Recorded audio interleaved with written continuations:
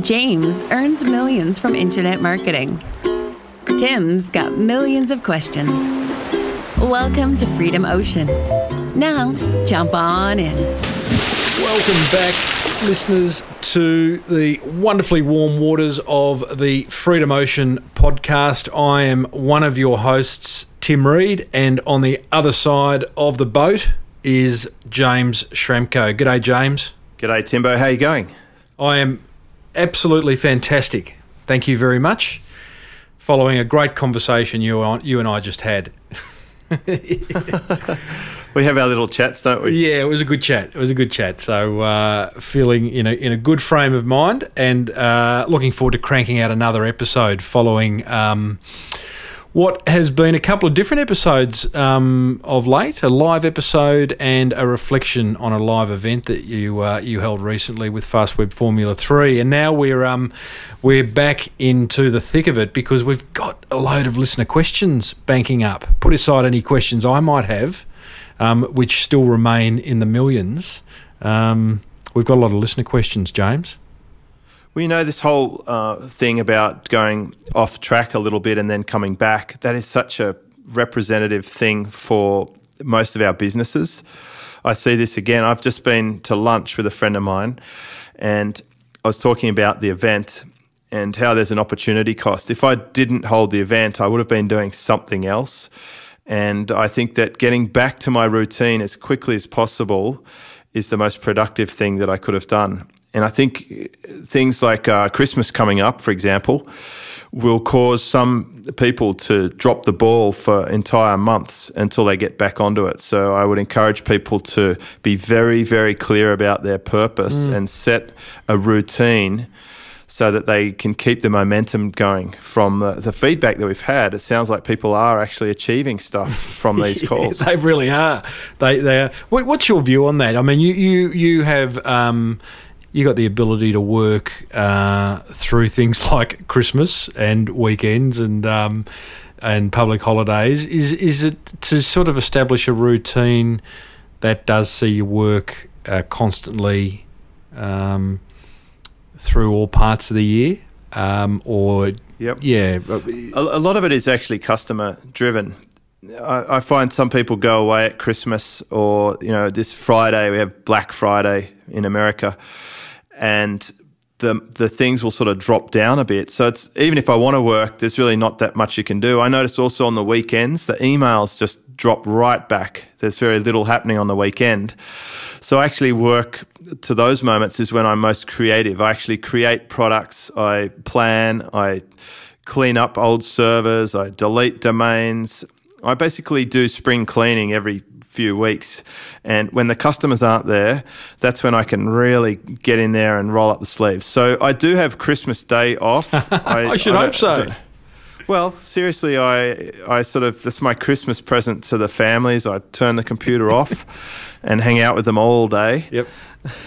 But yeah, you're right. I can actually work any time, but I also like to keep a fairly consistent routine because you can achieve a lot when you just chip away at something on a gradual basis. I think one of my observations or myths that's been busted for me entering the internet marketing space is that, I thought there was just a whole bunch of gurus sitting around on the hammock working 3 hours a day. And there may well be some. I haven't met any yet. What I found instead was a whole lot of people who absolutely love what it is they do and really get quite excited about their work, much more excited than anyone who's working in an office job, stuck in a cubicle. And so the idea of actually sitting and working of a night time or on the weekend or even, God, heaven forbid, thinking of taking Christmas Day off, I kind of get because it's not like work to them. Or taking a computer on a holiday. Yep. It would normally be frowned upon to take a laptop to a tropical island. But in this business, it's quite acceptable, and it's funny when you go and meet with a few other entrepreneurs and they're hanging out in, you might have a boardroom meeting to brainstorm or mastermind, and then people will check their computers and stuff.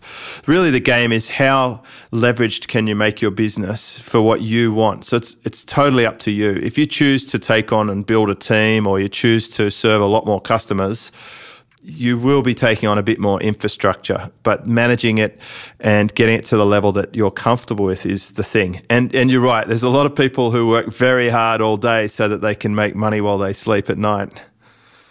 That's a nice way of putting it. They really are. So, do you know many yourself who are occupying the hammock for those for most of the day? I do not know many people who do that. Almost all the people that I know you would class as addicted to the internet. Yeah, I agree. I think of all the people that I know, I probably have the most flexible routine because I work really hard at making sure I have no commitments to attend, very minimal. And if I do, I schedule them to 1 day a week or whatever. So being flexible is good. I mean, here we are at this time of recording, it's 4:00 in the afternoon, and this is the start of my work for the day. I haven't actually been near the computer until we scheduled our chat. And I will most likely spend quite a few hours this afternoon or tonight answering emails and posting in my forums and updating things with the team. How would you then define passive income? Passive income is income that would come without you having to turn up. So taxi driving is not passive because you have to turn up to make the money. If you own a taxi company and you employ staff and they drive the taxis, and they can still drive customers around and you get paid even if you're not in the same state, then that would become a more passive income. Yeah. So would you say your income is passive because you work hard for it? So my income is both passive and active. I have passive income coming from information products that I have up online and recurring subscriptions for things, and affiliate income for websites that I may have built years ago. But I also have active income. So recently I started up my mastermind, and I do have to turn up to make money in that. But it has byproducts, so I get paid to turn up. I get paid quite a bit to turn up, and that's important, the way that I've structured it. But at the same time, I'm also gathering some very good notes, and I'm able to create information products from the notes that I take and the discoveries that I make and implement those things in my business and then create some extended passive income things. So I run quite a few different business models, which is unusual. You would suggest to most people to identify one or two and focus on them? Well, I think always start with one, and then when you want to protect your business a bit, you get your second one, because one is a very dangerous number, but one gives you the most focus. So it's great while it lasts. The thing is, things eventually change ordinarily, and what happens to a lot of business owners is the business model changes, they're slow to react, and then they have to bet the house on red or black, and if they get it wrong, then they're out of business, and if they get it right, then they've just luckily moved to the new business model. You should have at least two legs on that table, preferably three. But for most new people, they're better off just to dive into one. So if they're working a current job, they should really put their effort onto that first initiative and see through all the inevitable challenges, because we don't see all the challenges that they go through. These guys, there's always challenges. We only see the successes. Yeah. People tend to bury their mistakes. It's easy online to just ignore a site or turn it off or delete a website. So I would suggest focus very hard on getting that first one and find all the lessons and all the byproducts of it and start the second one. And if possible, do it in a slightly different area so that if one falls over, you're okay. Yeah. Okay, mate. Well, listen, let's get stuck in, because we have got, I'm going to start with a bit of feedback from one of our listeners, but we've got a whole lot of questions too that we're going to cover a bit of ground in the next 30 minutes or so. So the first one comes from Dave Newgas, and this is actually some feedback in response to episode 23, where you shared your Triple D strategy for smart decision making, James. And Dave, his comment was, he said, I need to tuck in and learn by my mistakes instead of trying to create or emulate the ever-perfect system. And the reason I printed this one out is it was really resonating with me when I was planning for this show. You know, that whole concept of waiting till it's perfect, waiting to find the perfect reference or the perfect plan, or instead of actually just taking action. He then goes on to say it is better to learn by doing that. It is better to learn by doing that by standing at the back of the classroom and peeking over everybody's shoulder. I just finished an audio book yesterday called Just Build It. Have you read that? No.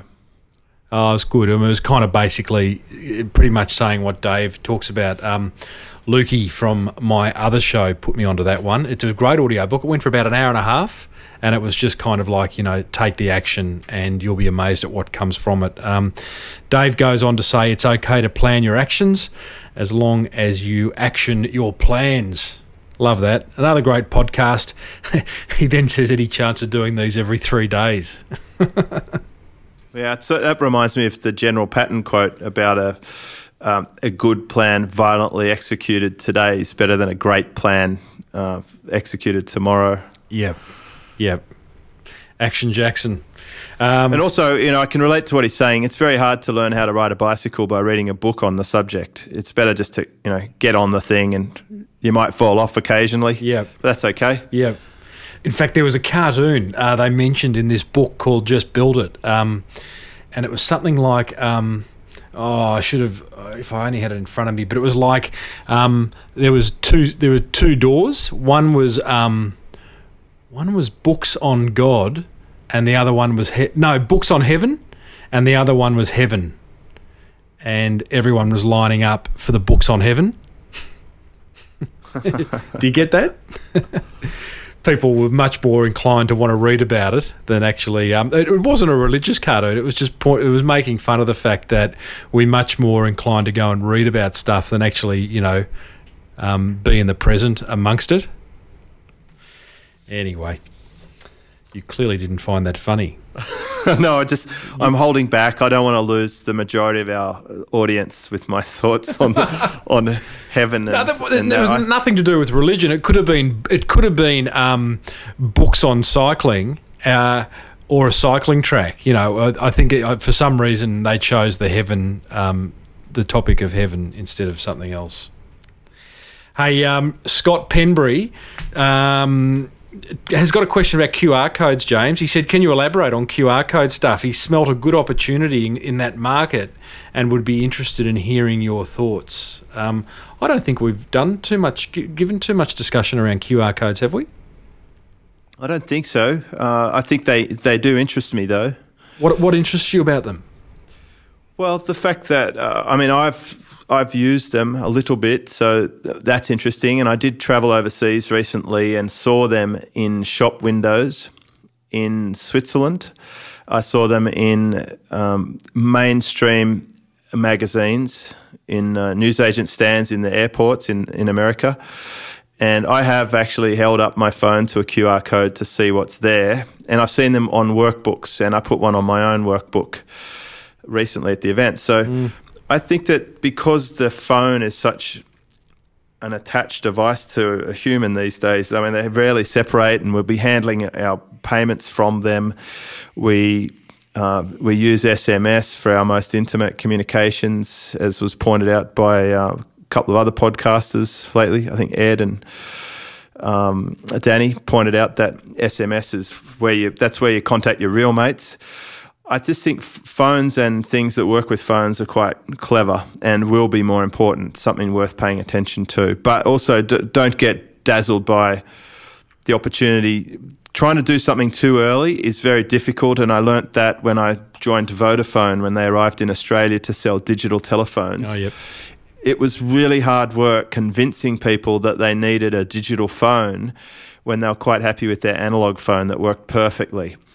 And that it's hard to educate a market to need what you have. So I tend these days to work with the starving crowd philosophy, the Gary Halbert thing. Look for that starving crowd and then serve them up the hot dog stand because it doesn't really matter if the hot dog's hot or cold, or whether you got mustard or not. If you've got that hot dog cart at 3 a.m. out the front of the nightclub when it closes, you're going to sell hot dogs.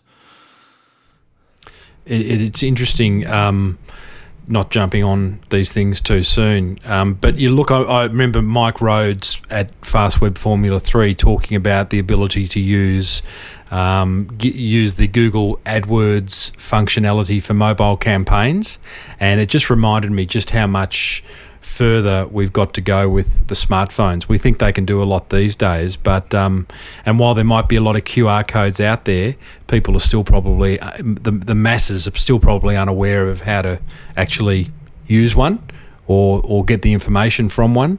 So there is a long way to go, and there probably is a really good business opportunity in there, but it's early days. Yeah, so it's good to be aware of it and to see what consequences it might have. And then when it becomes the invariable game changer, in inverted commas, when you can no longer ignore it, when everyone is telling you about it, that's when the opportunity will probably be ripe. So you want to be in that early majority part of the bell curve, and then the late majority, and you jump off it by the time you get to the laggards, because they're just hard work, the ones who finally cave in and have no other choice. But being part of the innovator part is probably very expensive and time consuming for a little payoff. We've got a question here from Edmund. Edmund bought Traffic Grab and very satisfied with it. He then says, I have a question though. How do you rank for your podcast site, Freedom Ocean? I can't seem to rank for my podcast episodes on Google. Have you got any tips to share? Thanks in advance, Edmund. Well, it's a pretty straightforward thing. We're using WordPress as our framework. We do put a key phrase in the page title, which is picked up generally from the post headline. And my fabulous assistant, who puts the content on the blog posts, remembers to tag them and select the appropriate category. That'd be me. So once it's up there, well, we also clean it up a little bit in the background. You do. And then once it's published, we get links to the posts from various places. We actually, we go and post it on Facebook and on other sites that end up pointing back to it. There is a plugin as well on our WordPress blog which leverages each post a little bit. So it does a little bit of automated bookmarking and backlinking. I don't want to get bogged into the technicals, but we do mention it inside Traffic Grab. And if you follow the site lesson in Traffic Grab, then it will definitely show you what plugins to use for a podcast. And you should be ranking like crazy for all sorts of phrases. And of course, above all, make sure your content is 100% original and that it mentions the sort of words and phrases that you would expect to see in something that relates to that topic. And then Google will be able to clearly understand what your subject is about. Do you reckon we've made hard work for ourselves by giving our show the name Freedom Ocean, which is a much more of a brand name than it is a keyword-rich name? We could have called it the Profitable Internet Marketing Podcast or something that people are much more inclined to search around. Have we made life a bit more difficult? Not at all. We should be having a brandable, because when I look at my website metrics, a good chunk of traffic to our websites is coming from people directly searching for that name. And if you go to Google and type in Freedom Ocean, I think you'll find that we absolutely dominate. So as people recognize our brand, as they look for that, they're thinking about it, it makes it easier for them to find it on YouTube and Facebook and Google, because there aren't many people trying to optimize for the phrase Freedom Ocean. I mean, they'd be crazy to, because there's no point. Whereas there's plenty of people optimizing for internet marketing training or internet marketing podcasts, but you will find that we rank for many of those phrases anyway. Mm. Yeah, it's much more over the long term. It might have been harder at the start to rank, but over the long term, I mean, it's just great having that brandable name. You can do so much more with them. Well, it gets you better conversions. Yep. And it gets you people come along to live events when we offer tickets. But in saying that, do you know we have like 60 listings in google.com.au, which is where our primary customer base would be. And we rank for words like internet marketing event and local business online marketing. But that would be a crazy domain name for us to try and brand off. And you can't trademark, and you can't put a T-shirt out there and worry that someone's not going to counterfeit it so much. You want to be able to own stuff. So these brandables are nice. Now, James, a couple of great listeners from over in Canada, Tim and Debbie West. Tim West has sent us a great note just recently talking about some of the results he's been getting from listening to the show, which I thought it would be great to share, because it is nice to hear that what other people are achieving as a result of listening in on the ocean. He says, as a result of implementing some of the basic things from your podcast, I can share that getting uncomfortable has been so rewarding. Now, what's he mean by that? Getting uncomfortable, trying new things?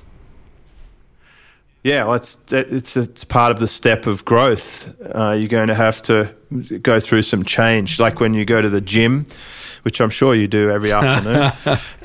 You lift up those weights, and the muscle endures, a scenario where it gets a little bit torn and a bit ripped, and then it reacts by growing back stronger in case it has to do it again, and it just changes the whole system and rebuilds in a better way. So putting yourself under a little bit of change or some good stress can actually force a different outcome. And invariably, when you're going through these business changes and you change your mindset or your approach, when you get a small win and things go well, then that is an irreversible change. Now you know a better way. You're not going to go back to the old way. He gives some examples of what this discomfort has resulted in. And by the way, his wife is not Debbie, it's Melissa. And Melissa's been really kind to me of recent weeks. She's a yoga teacher in Canada and has sent me a couple of really nice comments and emails as a result of my neck operation. So thanks, Melissa, and sorry for getting your name wrong. But some of the things they've achieved, they're off to Ireland and Italy with their daughter for Melissa to do yoga teachings to viewers of her online videos. They've got a new clothing sponsor for her videos. And then Tim, he's got some kind of real estate business. And beyond anything Melissa's done in her business, Tim has got real estate business partners. His real estate business partners have received a shock as he's mandated fewer in-person meetings. So he's taken a bit of advice about actually utilising GoToMeeting. He's even fired some customers, James. Do we take responsibility for that? Absolutely. That's one of the most favourite things ever.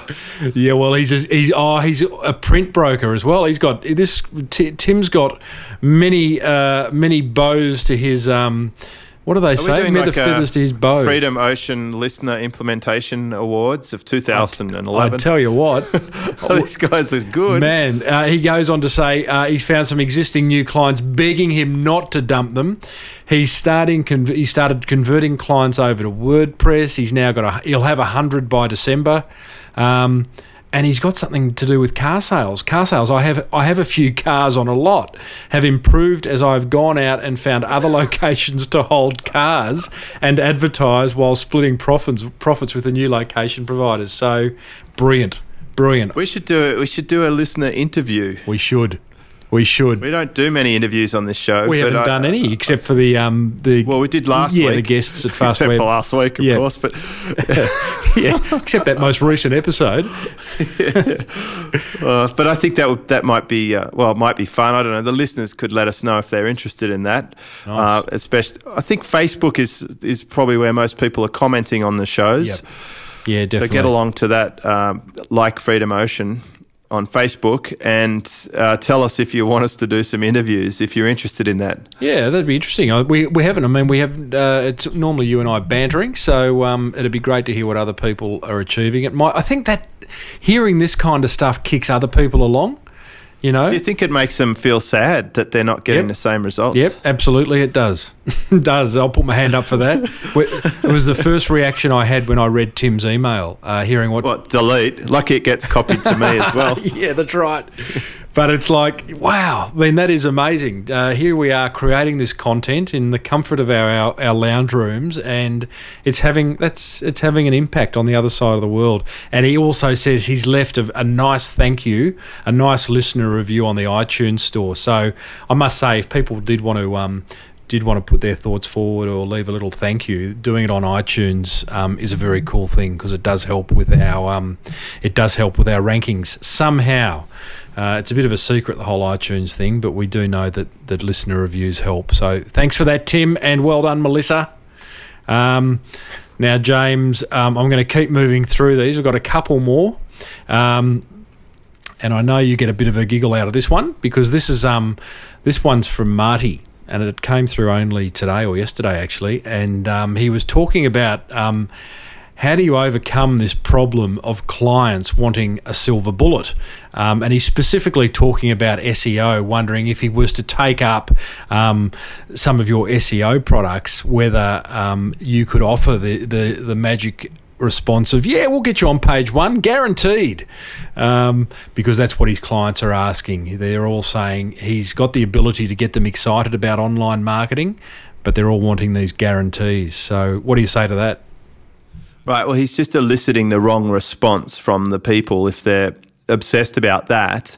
What he's effectively doing is he's saying, could I please transfer all of the risk to you so that I don't have any, and can I draw upon your talent to pick keywords so that I don't have to, and then if it all goes wrong, we'll blame you, and then you can fix it up. And therefore, he's really not offering much value as a reseller. We might as well be dealing directly with the end user. If we want to take on the risk and use our talent, we have to increase our prices from being a lean wholesale supplier. And I'll give you an analogy. It's like he's going into a grocery store and buying ingredients and then saying to the shopkeeper, if I take this home and cook it and serve it up to my restaurant customers and they don't like the food, can I bring these vegetables back? And of course, it's not fair and it's not realistic. He's got to add some value for his layer in the equation so that the customer's getting a good solution. Now, he shouldn't have to do business based on guarantees like that, because we have hundreds of resellers who don't. And here's the key point. The customer is going to focus on what you show them is the most important thing. They might think that they need a page one guarantee, but if you say to them, sure, we can guarantee it, but it'll cost you $10,000 more, or we could just give it our best shot and you could trust us to do the best we can because we're good and we'll charge you $10,000 less, then somewhere between that, the customer can make a decision. So it's not true that they would only do business with you if you could guarantee it. And let's look at reality for a second. We don't own Google. We cannot say that they won't announce a new Panda version 6 update tomorrow. We don't ultimately know that. So unless you put in a margin or an insurance buffer on every deal to cover the setbacks, you can't get to the level of pricing that you need to be able to allow people to add value. So the simple answer is get the talent, you do the keyword picking, you build trust in the customer and focus them on the result that they're happy with and they're happy to pay for, that solves their problem. And then you go and get the good supply from wherever you need to get the supply, but don't transfer the risk to them, but you won't be paying for it either. Yeah, well said. Well said. And you can only control so much. Guarantees have been a huge part of the internet marketing community for years, and I know your view on guarantees is pretty much don't give them, because if your product's good enough and you give them enough access to seeing what they're going to get and set their expectations at a reasonable level, that you shouldn't have to offer money back. And I think you actually said you'd prefer to coach someone out of a hole than give them the money back. Is that right? Yeah, I really don't like sending someone's money back when it's invariably not our fault. And see, when you have a very strong guarantee, it then sort of people cut corners, and because they know they can just bring it back to you as a problem, and they could say, "Oh, I want my money back." But if they don't have that safety net, sometimes they actually implement better, or they take full responsibility for what they're going to do, and then it becomes that's transferred to them. And from a lot of my testing, I've found that having a very solid guarantee doesn't necessarily lift sales conversion, but it definitely increases refunds. So almost educating people that they should ask for a guarantee. Yeah. Hey, I've got a really specific question about SEO, which Marty's question kind of triggered. I've noticed we get it on Freedom Ocean. I suppose most blogs get it, and I've been getting it on the Small Business Big Marketing blog as well, where people I just get these, like these lame comments left, which is clearly just to get a backlink, yeah? So they're comments completely unrelated to anything the blog post might have been about or the podcast episode might have been about. And all it does is make the post look a bit trashy. What's my question there? It's like, I know what they're trying to do. They're just trying to get another backlink. And I just have to go through each day and clean it up. What's your view on all that? Well, they're just using spam software in most cases, like Xroomer or Scrapebox, and it will just go out and send off thousands of these things by the hour. Mm-hmm. So it's just it's like spam. It's a strategy of getting backlinks for lazy blog owners who don't check them or auto-approve comments. So all you can do as a blog owner is make sure that you turn off auto-approve. You want to moderate comments so that you can ensure that you have quality, because they'll automatically delete unapproved comments after a certain period. So that will actually automate that process for you. Right. Secondly, if you use this as a strategy for SEO, then you are kidding yourself. Mm-hmm. It's not doing you any good to go and spam other people's blogs. So with our SEO service, we do not offer blog commenting or forum commenting, because it has to be done by a high-level human, and it has to be thoughtful, and it has to be respectful. And unless you're going to do it that way, don't do it at all. Yeah.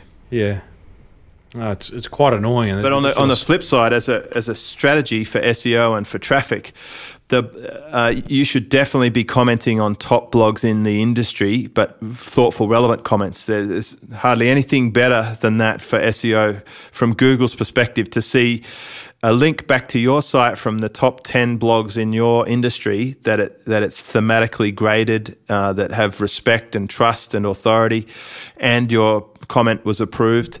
Then that's a really good SEO strategy. But doing it this way is a very bad way. Is there any way of identifying the top 10 blogs in your industry outside of using a bit of intuition and knowing what they are through word of mouth? Is there a ranking somewhere where you can find the rankings based on traffic? Well, I don't think you'd be much of an industry expert unless you already know the top 10. You would have a clue who's in the industry. Mm-hmm. If you're in the businessy space, you'd be looking at like Small Business Big Marketing. You'd already be listening to it. You'd know that it exists. People know that my Internet Marketing Speed blog is a great place for that internet marketing industry. I do get a lot of blog comments from people trying to suck bandwidth off it, because it's ranked number 2 for, only behind Wikipedia for some of the top phrases, and number 1 for many. And so they automatically find these using software tools or blog lists as a thing. But also you could type into Google your top phrase and see which sites come up that are actually blogs or that have some form of commenting ability that might give you a search engine benefit. Yeah, I'm not sure. Yeah, that's fair enough. I'm not sure that small business owners would necessarily know what the top 10 blogs were in their industry, particularly those who are they'd be going to forums like that Flying Solo, mm-hmm. and they'd see that you're sponsoring or whatever, and people will find them invariably. And also when you're in the podcast section, have a look at the other podcasts that people subscribe to. You might see all the other ones that might be relevant to your industry, and a lot of them will probably have a site that they broadcast from as well, other than in iTunes. Mm. Hey, mate, that's the end of listener comments and questions for episode 20. What is it? 29 of Freedom Ocean.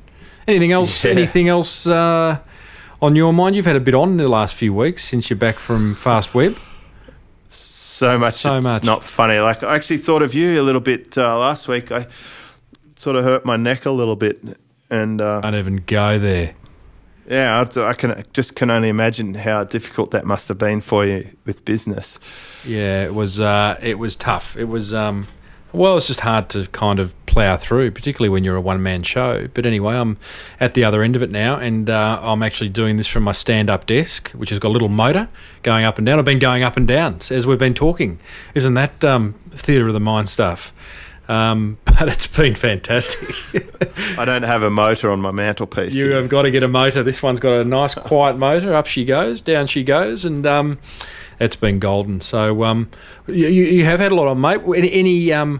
Any key insights or observations that you can share from the last couple of weeks of business? Yeah, just be absolutely focused on what it is that you're trying to do, because there's so many potential distractions. In the last week, for example, I've launched a mastermind community, which I did a little mini sales launch for, both internal and external. So always remember your existing best customers. They're the best customers. And then did a little open up for brand new members of the public. I've also got some software in beta test mode. I've got about 50 people using it and telling me what they like and what they want to change. I've started new members in the team who are doing press releases for a brand new service that we set up and launched yesterday. I have done a lot of work with my team planning for my next visit, where we're going to bring everybody into the central place and go through training in different sessions and really develop the business. And I've filled a whiteboard with action steps that I need to do to get a lot of the products that I have and the services that I have marketed better. So I'm putting a lot of effort into video sales letters, email sequences, shopping cart integration. And also I got some new equipment this week, which is pretty exciting. Oh, here we go. What is it? Well, I got a new pop shield for my microphone. Nice. I got a new microphone, and I'm getting a huge whiteboard, which is about 3 meters wide, because I want to map out my whole 1 week trip on the whiteboard and cover every aspect of what I want to discuss with my team and take a photograph of it. And then I'll just flip that up on the 42-inch plasma in the house that we rent. Yep. And we'll basically work our way around that picture. So it's like an infograph, if you like, an infographic with just everything drawn out in advance. So that's back to the point that I'm making. Be very clear about what you want to achieve, and then set up all the systems and flow to make that a fait accompli. Do you know you can go to like a Bunnings, a hardware store, and buy whiteboard? Is it whiteboard materials, like chipboard with a white laminate on it?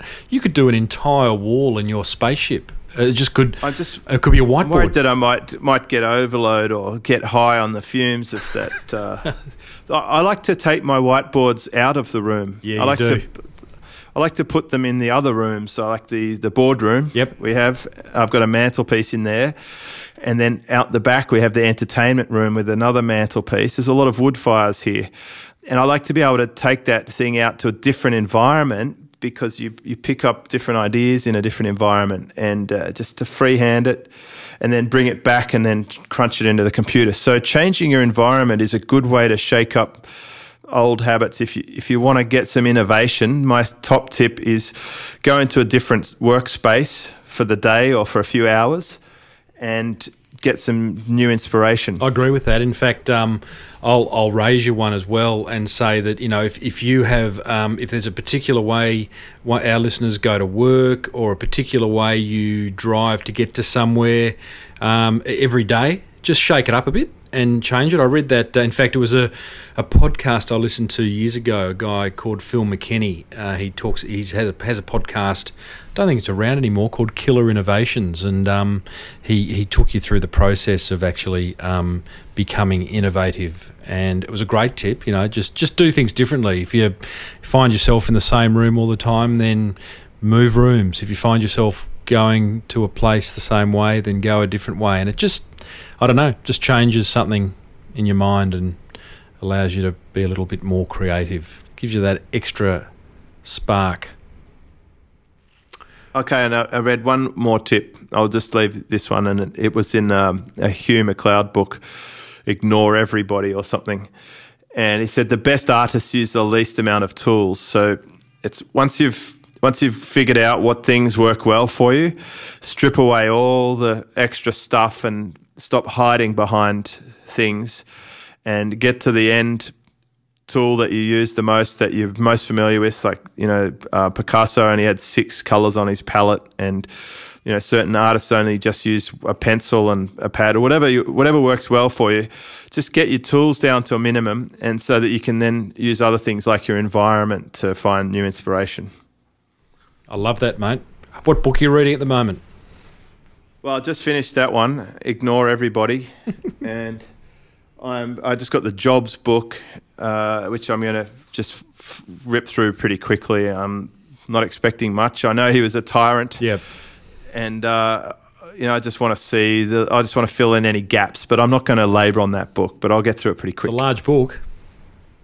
I'm still just going to sit in a chair with some nice headphones. Lovely. And get through the whole book. Hey, mate, thanks for sharing. That is another episode of the Freedom Ocean podcast. Go over to iTunes, guys. If you haven't left a review, please do so, and get onto Facebook and tell us what you'd love to hear us talk about in the future, because we do listen, as we've just proved in this last episode by answering some listener questions.